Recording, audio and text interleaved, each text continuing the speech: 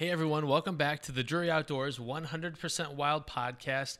I'm your co-host Tim Chelsvik, and I'm joined by Mr. Matt Drury. What's up, man? Hey, how are you? Good. So I'm excited because we got Levi Morgan back with us today, the bow expert, probably our best bow guest we've had so far, really. Yeah. And of course he's got the TV show Bow Life on Sportsman's Channel, and the champ. I'm just gonna start calling him the champ. What's up, Levi? How's it going, guys? Thanks for being on the show, man. We appreciate it. Wouldn't that be something if you know, like Rock? I always heard that people call Sylvester Stallone the champ, and even though he's not a boxer, but they just call him the champ, like off screen everywhere he goes. Like Levi's actually earned it. Levi earned it. It'd be cool, like if your nickname everywhere you went, everybody's like, "What's up, champ? Hey, champ." Do you have a nickname that you can share with us? A nickname? Yeah. Not any that's appropriate for this. It's the internet, man. I have a few names my wife calls me every once in a while when she's mad at me. Other than that, I don't we can all relate to that. Yeah, no kidding. It's kind of cool, though, because if you're in a hunting or an archery circle, you say Levi, people know who you're talking about. It's pretty crazy, man. It really is. That's a testament to just how much you've kind of changed the game, because honestly, like, I know target archery has been around forever, but at least I wasn't aware of its popularity until I started hearing about this, you know, and I say kid, we're probably the same age, but you know, you start hearing about this kid that's just tearing up the archery, you know, tournaments. So Levi's a spring chicken compared to us. Like, you and I are old guys. Levi's what, 31-ish? 31, yeah. Oh, hell. You got all kinds of life in front of you. We're on the downhill slide. I don't know, man. Sometimes I feel like I'm on the downhill slide, but I feel young at heart, but I can see a lot of things changing. So this past season, you know, because the question we're going to dive into today is all about archery, and this episode's kind of all about archery. So kind of take us through some of your big wins this year on the tournament trail. Yeah, this year started off pretty slow, and it normally does for me because I'm hunting so much in the fall and all the way through January, and so right when the tournaments start, and so I think I got my first win of the year in Augusta, Georgia this year, and I won that one, and really kind of it kind of clicked for me there. I in Texas, the one right before that, I had some major equipment issues, and I was just a really frustrating tournament because I was shooting, I felt like as good or better than I ever had in my life, and so just had a lot of bad luck and made bad decisions early in the year and really crucial times in tournaments. And so about midway through the year, I kind of hit my stride and won the Augusta National, and then I won the London, Kentucky National. Actually won 4 ASAs in a row, the Illinois National, and then I won the ASA Worlds and locked up Shooter of the Year. And Shooter of the Year is probably the most important to me, and it was because when I was a rookie, the guy that had broke all the records and held all the records in tournament archery had won 7 Shooter of the Years in a row. And he told me, you know, and I was trying to congratulate him, but I was beating him at this tournament. And he told me pretty much that, you know, that record would never be broken. You know, like, holy cow, you know. So I kind of lit a fire under me then, and I set a goal to do that. And so this year would have been number 12 in a row for me, and I hate to, that was really always been the most important to me. And so I was behind 30 points midway through the season, so it was pretty hopeless. And so I mean, there was people online, you know, this is the year Levi's, you know, he's done and there's no way he can come back. And so I was even telling Samantha, I was like, I don't think I can do it, you know. It just seems impossible, you know. I was like, a miracle would have to happen. And so I literally won every tournament after that and ended up winning by 30 points. And it was literally the weirdest feeling at the end of the year, you know, sitting there holding that Shooter of the Year trophy, because I'd already given up on that, you know, for this year. I was like, this is the year I'm going to lose it, you know. So to have won it again, it feels pretty cool. And so dodged a bullet for sure. Man, that's incredible. That was like goosebump worthy. That's a cool story, man. I can't believe it. That's especially because our target archery is such a mental game, and to have already counted yourself out, but still perform at a level where you can come back and win it. I don't know how you do that. Well, I think it's a testament to his abilities. That's even though you're 31, that you're a veteran in your sport, right? You're average age there. You kind of middle of the pack, or is it a young man's game? Yeah, I'm middle of the pack now. I remember always being the rookie. They always called me the rookie, and the kid. And so now I don't get called anymore, which I really wish I did. Now, no, I'm middle. There's guys from 50 to 17 out there, and a lot of young guys coming up. And I guarantee you one thing, I'm never going to look an 18-year-old kid in the face and tell him I can beat my record. I was going to say, I bet there was a real good life lesson there for you of how to be treated, how to treat others. I mean, because that's one thing you never want to slam the door in someone's face, right. Just not the kind of person you want to be.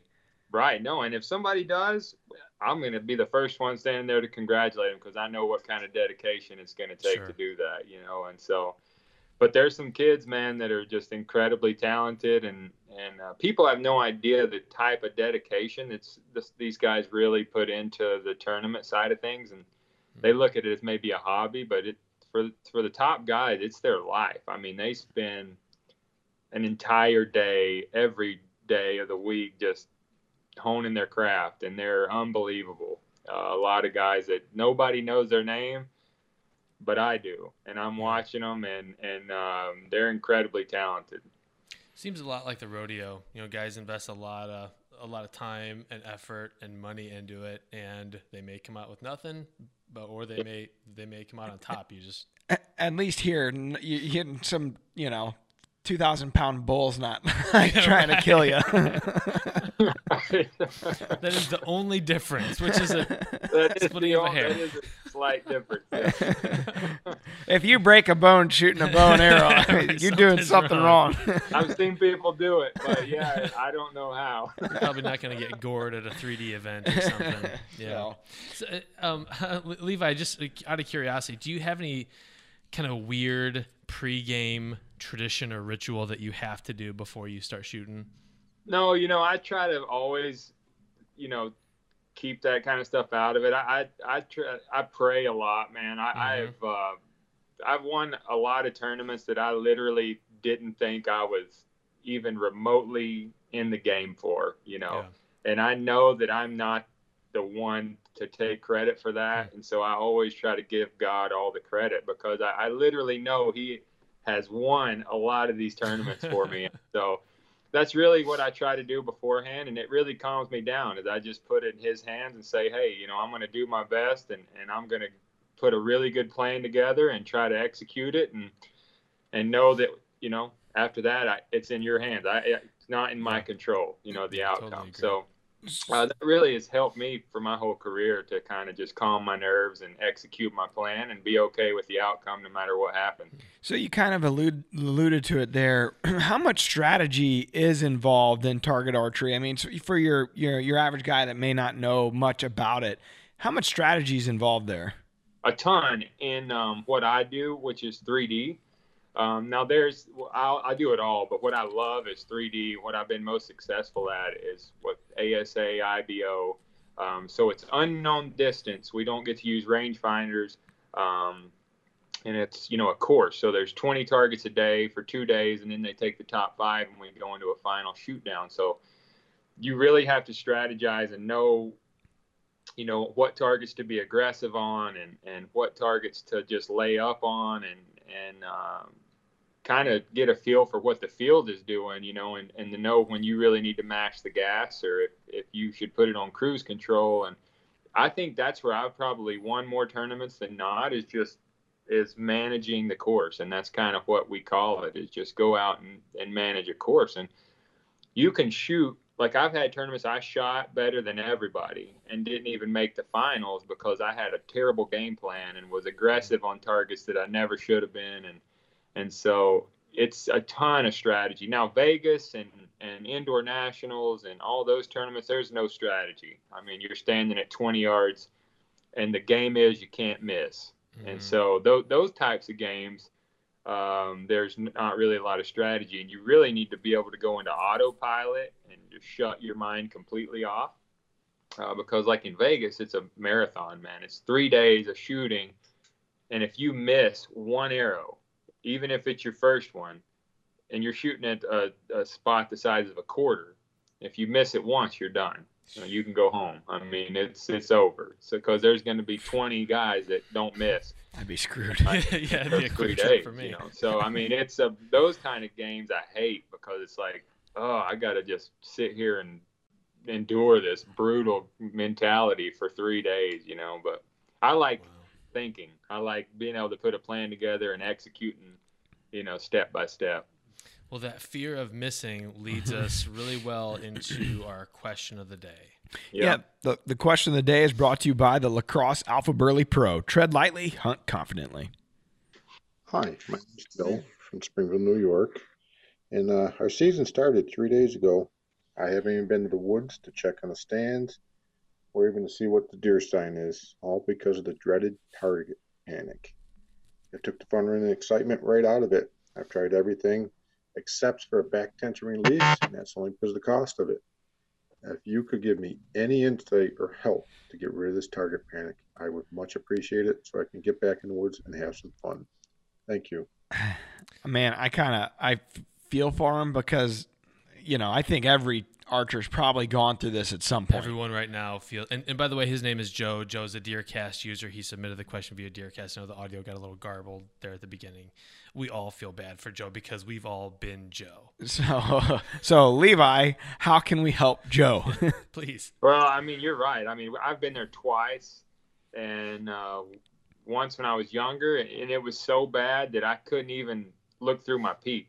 I would dump the release as I was getting into my peep, and I remember being a kid just crying, and my dad looking at me like I was an idiot. That didn't help. And dads are great. Yeah, everybody's been there. It is a terrible thing, man. It does take the fun out of shooting and hunting. You have no confidence in yourself and your shooting, and so there's a lot of different things, and this is probably the number one question I've been asked for the last 10 years is how do I beat target panic? And there's a lot of answers, because there's a lot of causes of target panic. But I think the main one is fear of missing or fear of failure. And so, like you were just talking about, but the best thing I have ever found for target panic doesn't even involve shooting an arrow, which is weird. But what I have seen more people cure target panic by doing this drill, and it's an aiming drill, because in archery, you have to be able to separate aiming from the release. And you should never be thinking about firing that release, because your conscious mind can only think about one thing at a time. You can't consciously think about aiming while you're consciously thinking about squeezing your release. So squeezing that release should happen subconsciously while you consciously are focusing on keeping that pin where you want it. So the one drill I've seen that works and has helped more people cure target panic is for a week. Obviously, ideally, this would be in the off season and we do longer than a week. But since hunting season is here, what I would say for Joe to do, or anybody that's struggling with target panic, is go out in your yard, go to 30 yards, 20 yards, wherever. If you got a block target or a Glendale, or any kind of target, and just pull your bow back and aim on that target. And if you're shooting a caliper release, don't even put your finger on the trigger. Don't do anything. Just aim and put your pin on that spot. And when your pin starts to break down and you start to shake, just let down and don't fire a shot, and do that over and over. And what you're doing is telling your mind, hey, I don't even have to shoot this shot. I don't have to release it just because my pin hit the dot. I don't have to shoot this shot just because it's sitting there on the middle. So it really separates the two. And so you can really focus on aiming, what you should be doing.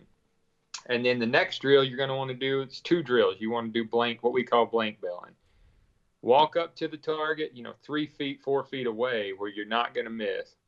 Pull back and aim at the target, then close your eyes and just feel what it's like to really smoothly fire that shot, just over and over, timing just smooth over and over. And so when you separate those two drills and then bring them together after doing that for a couple weeks, it's amazing how much more calm you're able to aim, because you know that if something's not right, you do not have to fire that shot. You know, a lot of people, I think, start getting in this really, they anticipate that shot. And as soon as their pin touches that dot, they want to fire it, and they start dumping it faster and faster to the point where, it gets out of control, and they can't aim, they can't do anything right. And it can take all the fun out of it for sure.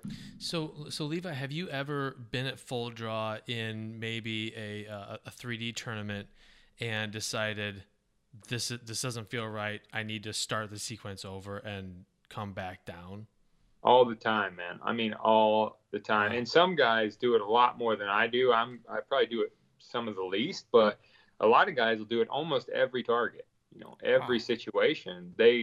Because they want to kind of reset, I mean, it's not this perfected craft where every time you draw your bow back, you have, the perfect grip and the perfect aim and the wind's not blowing. And I mean, so these, a lot of these guys are letting down they have to actually put a limit on it in tournaments. We're only allowed to let down 2 times in some organizations, and then you have to fire on your third draw, because guys would just sit there and over until everything was perfect. And so they know that's how important it is to reset if things aren't right. If your mind wanders off to something, then your pin's going to wander off. And so it's because of that, only being able to consciously do one thing at a time. So the most important thing is to never think about anything but aiming. If you do that, then target panic is gone. But the instant you let something slip into your mind that says fire the shot now, that's when target panic comes in. If you're never thinking about anything but aiming, target panic doesn't exist.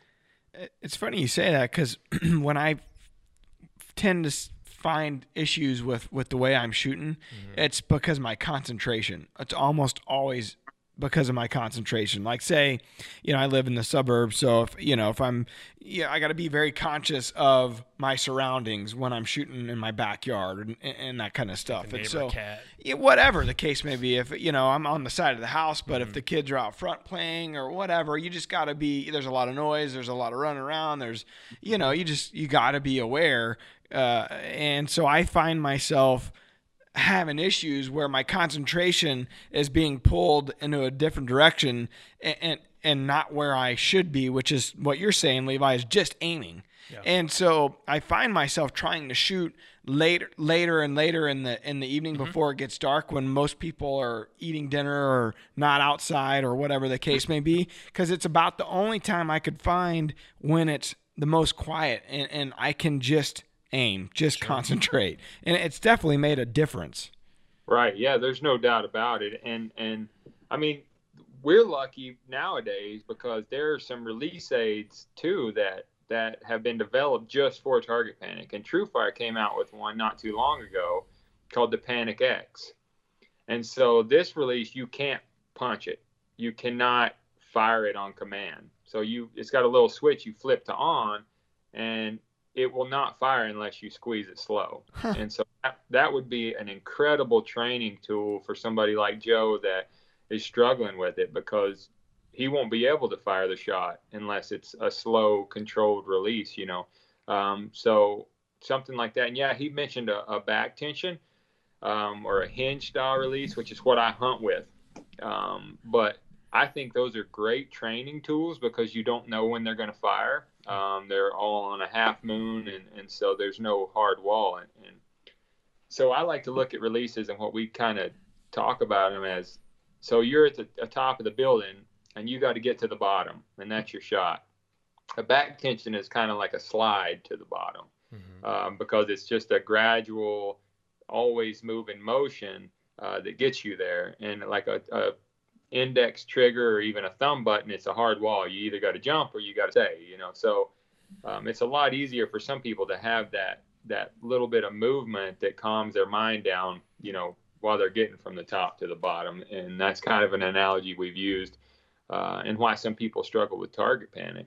And another thing you can do with target panic, because a lot of people do it because their pin's moving around, and they're moving a lot more than normal. And when their pin hits the spot, they want to fire it. So another thing we can do is go out in the yard and draw a giant dot. I mean, like go to 20 yards and draw a dot. It's like however big you need it to where your pin will never leave it.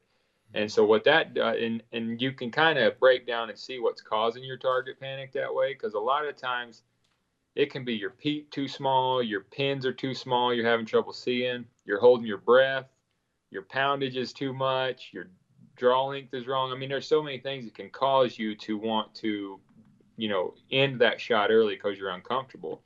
But most of the time it's in people's sight picture. So they're aiming, something they're seeing, they're aiming, they're shaky and that and so forth. So those couple of drills are seem to really help people a lot and calm their mind down. But it's a terrible thing, man, and it's hard to beat. But once you beat it and know you can beat it, then if it ever jumps on you again, it's a lot easier the second time. I know, like when I get into a bad spot, and it's not often, but maybe once every couple of years, if I really get into a bad, like I got a bad habit somewhere and my list of things I got to do and shooting, I'll go to the local archery shop where I know Mike, he's a great shooter. He knows what he's doing. And it's like, all right, Mike, take a look at my shot. Yeah. What am I doing here? And whether it's your grip or grip's too tight or whatever the case may be, it is interesting to have someone else take a look at what you're doing. And Pete Shepley always says it. He's like, get a coach, it'll work, and it seems like a pretty simple statement. And it's not maybe applicable for everybody, but, film your, maybe it's as simple as setting your camera up, your phone up, filming your shot, what you're doing. Especially using slow-mo, you can see a lot that happens. Yeah, and checking it out yourself or going to an archerytalk.com or something like that where guys, are a forum of some sort where you could get some opinions. Although if you go to Archery Talk, you might get more opinions than you're looking for. What? But are you serious? Confused between opinion and fact. yeah, but it's helpful. It's a forum where I think, generally speaking, if you go there and in need of help, it's somewhere that guys are going to try to get you in the right spot. And it's kind of helpful to hear that pretty much everyone struggles with target panic at some point. I think we all feel like we're isolated, we're no good, we're ineffective when that happens. And that, like, my wife knew when I was struggling because I'd come back in the house from shooting and I'd just be in a terrible mood. Yeah. Because, like, it doesn't matter how hard I work, how close I get to a deer, I'm not going to be able to hit it. I find it funny that Levi knew of 2 times in his whole life. And he can remember them, but it's like I have it like maybe twice every couple weeks. I made a mistake back in 1986. Dude, I mean, and look, it happens in our world all the time. I mean, guys are, that top shooters in the world, and you're, we call it the TP, and that's the dreaded. You don't dare utter the words. You got the TPs. Like, old so and so's got a little case of the TP, and we're like saying it like hush hush over in the corner because nobody wants to say it out loud. Yeah. And I mean, it'll ruin a guy's season, until he figures it out. It can. It's a terrible, terrible thing. And if you've never experienced it, gosh, you're lucky because it's miserable, but you can beat it. And that's the good news. Levi's playing a game of Operation while we have this conversation. He's that skilled. Yeah. So while we have Levi here, do we have more questions? Like, I want to get as much info out of him as we can. I want to steal his time as much as we can. So a related issue is one of our DeerCast users, Ainsley Soreko. I'm not sure if I'm pronouncing that correctly. I apologize, Ainsley, if I'm not. Is having a problem when I'm assuming Ainsley is she. When she shoots at deer, she's either shooting above or below, and she's not hitting her deer. So I thought that might be associated with target panic, but I know it's kind of hard to diagnose without a whole lot of more background. But Levi, what do you think might be going on with Ainsley? Man, that's a really tough one to say. I mean, if she's missing the whole deer, gosh, that could be, I would say it could be timing. I mean, if she's making assuming she's making perfect shots and she's just having trouble hitting high and low, It could be timing issues where the bow is not timed properly, and if you pull harder into the wall, or you shoot a little more static shot from shot to shot, you can have some major inconsistencies, high and low. But if she's shooting targets well and doing it on deer, it's hard to say only on live deer. Then it could be just a case of buck fever, or seeing things differently in that moment of truth and what's actually happening. When you're aiming, which I've seen happen a lot. Not centering in your peep. When you get under that pressure, you start to drift out of your peep trying to see where that arrow hits. There's a ton of things that could be causing that. It's just but if she's making the perfect shot, and it's frustrating because she knows she's making great shots and missing high and low, then first thing I would check would be timing on the bow. Make sure the cams are in sync, timed together, because that can cause some major high and low inconsistencies. Absolutely. We have another question here from Ethan Sleeman. He says, do you have any specific things that you focus on during your practice sessions? So yardage or situation? Yeah, I try to break my practice down when I do get to practice into working on one specific thing, because I feel like if I go out and just shoot for 2 hours and shoot a course or 20 targets and don't really work on anything, then I go back in the house and not any better than I was. So I try to go out and work on things that I'd struggle with. I try to recognize my weaknesses when it comes to shooting and things that I could be better at, and I go out and work on them, whether that's finishing the shot as far as not dropping out early, or like I said, centering in the peep. These are all things that we all struggle with still. No matter how long you've been shooting a bow, the basics are always the basics, and if you it's very easy to get away from them because there's so many little things that make up shooting a bow. People think, oh, you just drop back and let it go, but there's so many tiny things you have to do right every time to be consistent. And so there's always something that I feel like I'm struggling with. Could be grip pressure, could be, anything. But the release, the timing, which has always been a struggle of mine. I feel like I have a 5 or 6 second window where my pin doesn't move and my shot needs to fire in there. And I always feel like I struggle working on timing and getting it to fire within that window. So yeah, I try to break it down into really specific things to work on and goals, and even set little goals in practice. And I really feel like that's made me a lot better doing that. Sure. Gage asked my favorite question in the whole thread of DeerCast questions that were offered. Gage wants to know, should I go bow hunting? That's easy. Easy. Yes, you should, Gage. Absolutely. You're welcome. Levi, when you're aiming, how do you really zero in on that target? So I've heard a lot of people say, hey, you practice shooting smaller targets, and you kind of hone in that way. But for a guy that's just a little bit shaky or moving just a little bit, and that little bit really amplifies when you're shooting a bow. Like, what do you do to try to really, is it control your breathing, or how do you do it here? Yeah, it's different with everybody. Like you said, some guys just don't aim as steady as others, and girls, and everybody's different. But the one thing I've noticed, that if you're focused on aiming, like I said before, and your pin is always going back to the middle, no matter if it's a dot or a spot. And that old saying, aim small, miss small, I know it's old and been overdone and everything, but it is so applicable and true, man. And I remember being little, and I would struggle with shooting groups, and my dad would always say, son, I don't want you to try to hit that 12 ring.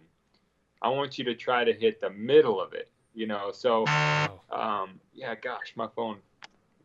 It really does sound like operation. Yeah, you just got the wishbone. But he was always like, I don't want you to try to hit that spot. Don't try to hit the ring. Hit the middle of it, because if you miss, you'll still hit the ring, And so that's kind of always been my goal. And I feel like even to this day, I forget that sometimes. I'll be out shooting and I'm like, why can't I score? I'm just barely missing. And So I feel like it's my focus. Your focus has to be really, really small. And even if you're shaky, if your focus is a tiny spot, it's amazing at how much better you shoot. And I'm a testament to this. If anybody goes back and watches me when I was runner up in Vegas a few years ago, I was shaking so bad, man. I was a nervous wreck because I was getting ready to win the biggest shoot in the world for $100,000+, and I was a nervous wreck, And so to be able to and shake as much as I was shaking and watching my pin and just trust that if I made a clean executed shot that it was going to hit the middle, and watching my arrows just find the middle is a crazy feeling. But I think a lot of times people start shaking like that and they just hurry and make a bad shot and dump the shot because they're like, I'm not going to hit what I'm aiming at anyway. That's where they go wrong. If your focus and that pin is always going back to the spot, it seems like no matter if you're shaking or not, that arrow is going to find its mark or pretty close to it. And I've seen that happen with a lot of people. Just make a clean shot and focus on aiming all the way through the end, and don't dump out early. Don't give up on your shot. That's the main thing. You mentioned groups in there, and that's something I've never been good at as grouping, really. And how, is that, I guess, go hand in hand with what you just mentioned there in aiming? Yeah, for sure it can. And we even do what's called group tuning, so it could be that your arrows just don't group good together, that they, and there are 100 different things it could be, but aiming is definitely a big part of that. And aiming small, which I think a lot of people just go out and shoot their Glendale buck and just try to hit it in the vitals, and if your goal is to hit it in the vitals, then your group's going to be the size of those vitals, but if your goal is to hit top of the heart where it meets the lungs, then your group's going to be a lot smaller, and I think that's a lot of people just, go out and shoot to be shooting instead of really micro focus and micro aim. I think a lot of people would be better off if they did that. Just last night I was shooting and I went and got some little orange. I think they're more for, I think I might have got them from like when we were partnered up with Daisy BB guns. It was like a little bitty, there may be even not even an inch. Sticker. Yeah, sticker. Mm-hmm. And I stuck them on my targets because it was like most targets, where you're aiming, it's a big spot. Mm-hmm. And so it's like, man, I gotta hone in on this a little tighter. And so I just stuck those stickers. And Dad, when I was growing up, he always used to take a orange, cause he's a construction guy, so he always had orange spray paint in his truck. And he would just take and put a little dot on, back then it was just a big styrofoam block, but he'd always do that. And I think you don't necessarily, definitely helps if you could shoot 40, 50, 60 in practice, and it helps you at 20 and 30. But the other way to kind of get around that is to have a smaller spot that you're aiming at. Yeah, for sure.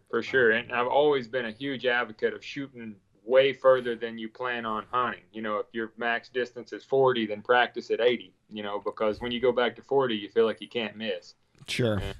And, same difference is if you're shooting at a 4-inch circle at 20, if all you can shoot in your yard is 20 yards and you shoot at a 4-inch circle, your group's going to be about the size of that circle. But start stepping down. Start challenging yourself in practice, and that's the only way you're going to get better.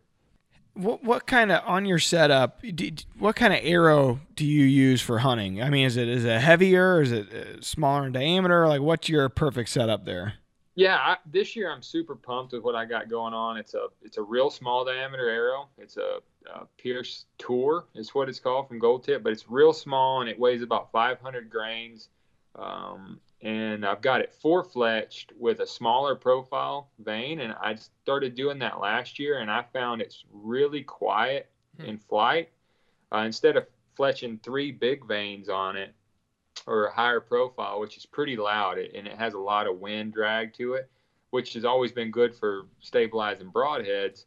So I was like, and Randy Ulmer, used to do, I don't know if he still does that. He would put 6 tiny vanes on his arrows. Holy. For that exact reason, so they're quiet in flight. And so I put 4 kind of mid-sized vanes on my arrows last year, and it really did well, quiet, and shot great groups at long range. And so I kind of stuck with that this year to through with a real small diameter heavy arrow, and I'm super happy with it right now. So seems like the four vein setup is becoming more and more popular. I hear more and more people doing that. Yeah, and I think it's great for stabilizing arrows, but it's also what a lot of people don't realize is you can use a smaller vein and do that and create a quieter flight, which is, I think a lot of times when animals react, it's not that they're reacting to the bow. It's that buzz of the arrow coming at them, Sure. Because if we've watched footage, deer all in a food plot, and the only one that ducks is the one that's getting shot at. Because that arrow, or the ones that the arrow goes by, or the deer over to the side over there don't react and duck. It's that they're hearing that arrow flying at them through the air, and it's getting closer and closer, and I think they're freaking out over that. Obviously a lot of times they do duck the bowstring, but if you've got a quiet arrow in flight, I think it makes a huge difference on how much that deer is going to wheel and react to you. Sure. We could keep Levi all day. I know. I hate it. Incredible. Just take up all his time. Right. Levi, if folks want to follow you and learn more and gain some of your expertise, how would they do that? They can go follow me on Instagram. That's where I pretty much put my whole life story. Bow Life Levi. Watch the show. It's on Sportsman's Channel Wednesday nights at 8:30, or go to our website, bowlife.com. Pretty much all those places you can keep up with us and see what we've got going on. Great. I got one last final question off the wall.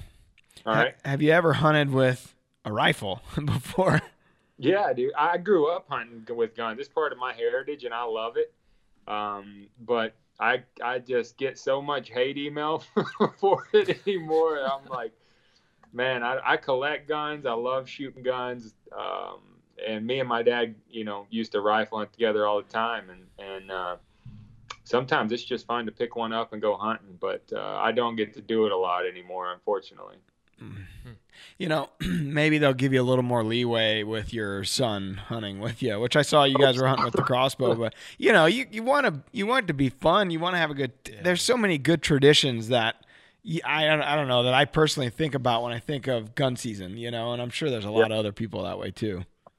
Oh, yeah, there's no doubt. That's a huge part of who I am and what I grew up doing. So I'll always do it to some extent, and I definitely want to kind of pass that down because that's some of my best memories is hunting in game land, public land, South Carolina with my dad in rifle season. And if we shot does or 4 points and had them all hanging up at camp, it was just a cool memory that I have of hunting, and I don't want to lose that. Absolutely. Yeah. Well, we need to thank Joe for submitting the question. Hopefully, Joe, we've been able to help you with your target panic. If you want to submit a question to the Drury Outdoors 100% Wild podcast and have us answer it on air, potentially, go to druryoutdoors.com/podcast, and you will see a tab on the right-hand side of the screen. It says leave a message. Click that, leave us a voice message, and we may be answering your question on the air. Absolutely. If you want to follow along, of course, with the podcast, you can subscribe to it anywhere that podcasts are available, iTunes, Stitcher, all those places. And, of course, you can watch the podcast at the Drury Outdoors YouTube channel. There's a lot to look at. You may want to just subscribe to the audio version. That's up to you. We get it. But we get it. If you want to see Levi in person, that's the place to go. Yes. So check us out at Drury Outdoors YouTube channel, and we got all kinds of cool stuff going on. New episodes of Winchester and Drury's Natural Barn are going up every Monday. The podcast, of course, I think goes up every Wednesday. Throwback Thursdays, all kinds of cool stuff going on. And, of course, you've been hearing us talk about it a lot lately, but Deercast, the Deercast app, you can go to the Google Play Store or the Apple Store and the App Store and get it for free this season. Check it out. So far, the feedback's been outstanding. We got a lot of people using it to help, just kind of another tool in their arsenal that helps them go in and get the deer of a lifetime. So check it out, please, and by all means, follow along with us on social media at Drury Outdoors. Great. Well, we should probably shut this thing down, huh? Yeah, let Levi get back to throwing, practicing 100 arrows a day and being a super stud. Levi, thanks, man, for joining us. No, thank you guys for having me. It was fun. I appreciate it. Hey, good luck this season, buddy. Thanks, you guys too. If I can ever help, let me know. Appreciate Sounds you. good. All right. All right, Peace. let's shut it down. We're adding new videos every week, so make sure to click that subscribe button and check out all of our amazing content. This episode of DoD TV is brought to you by Lacrosse Footwear.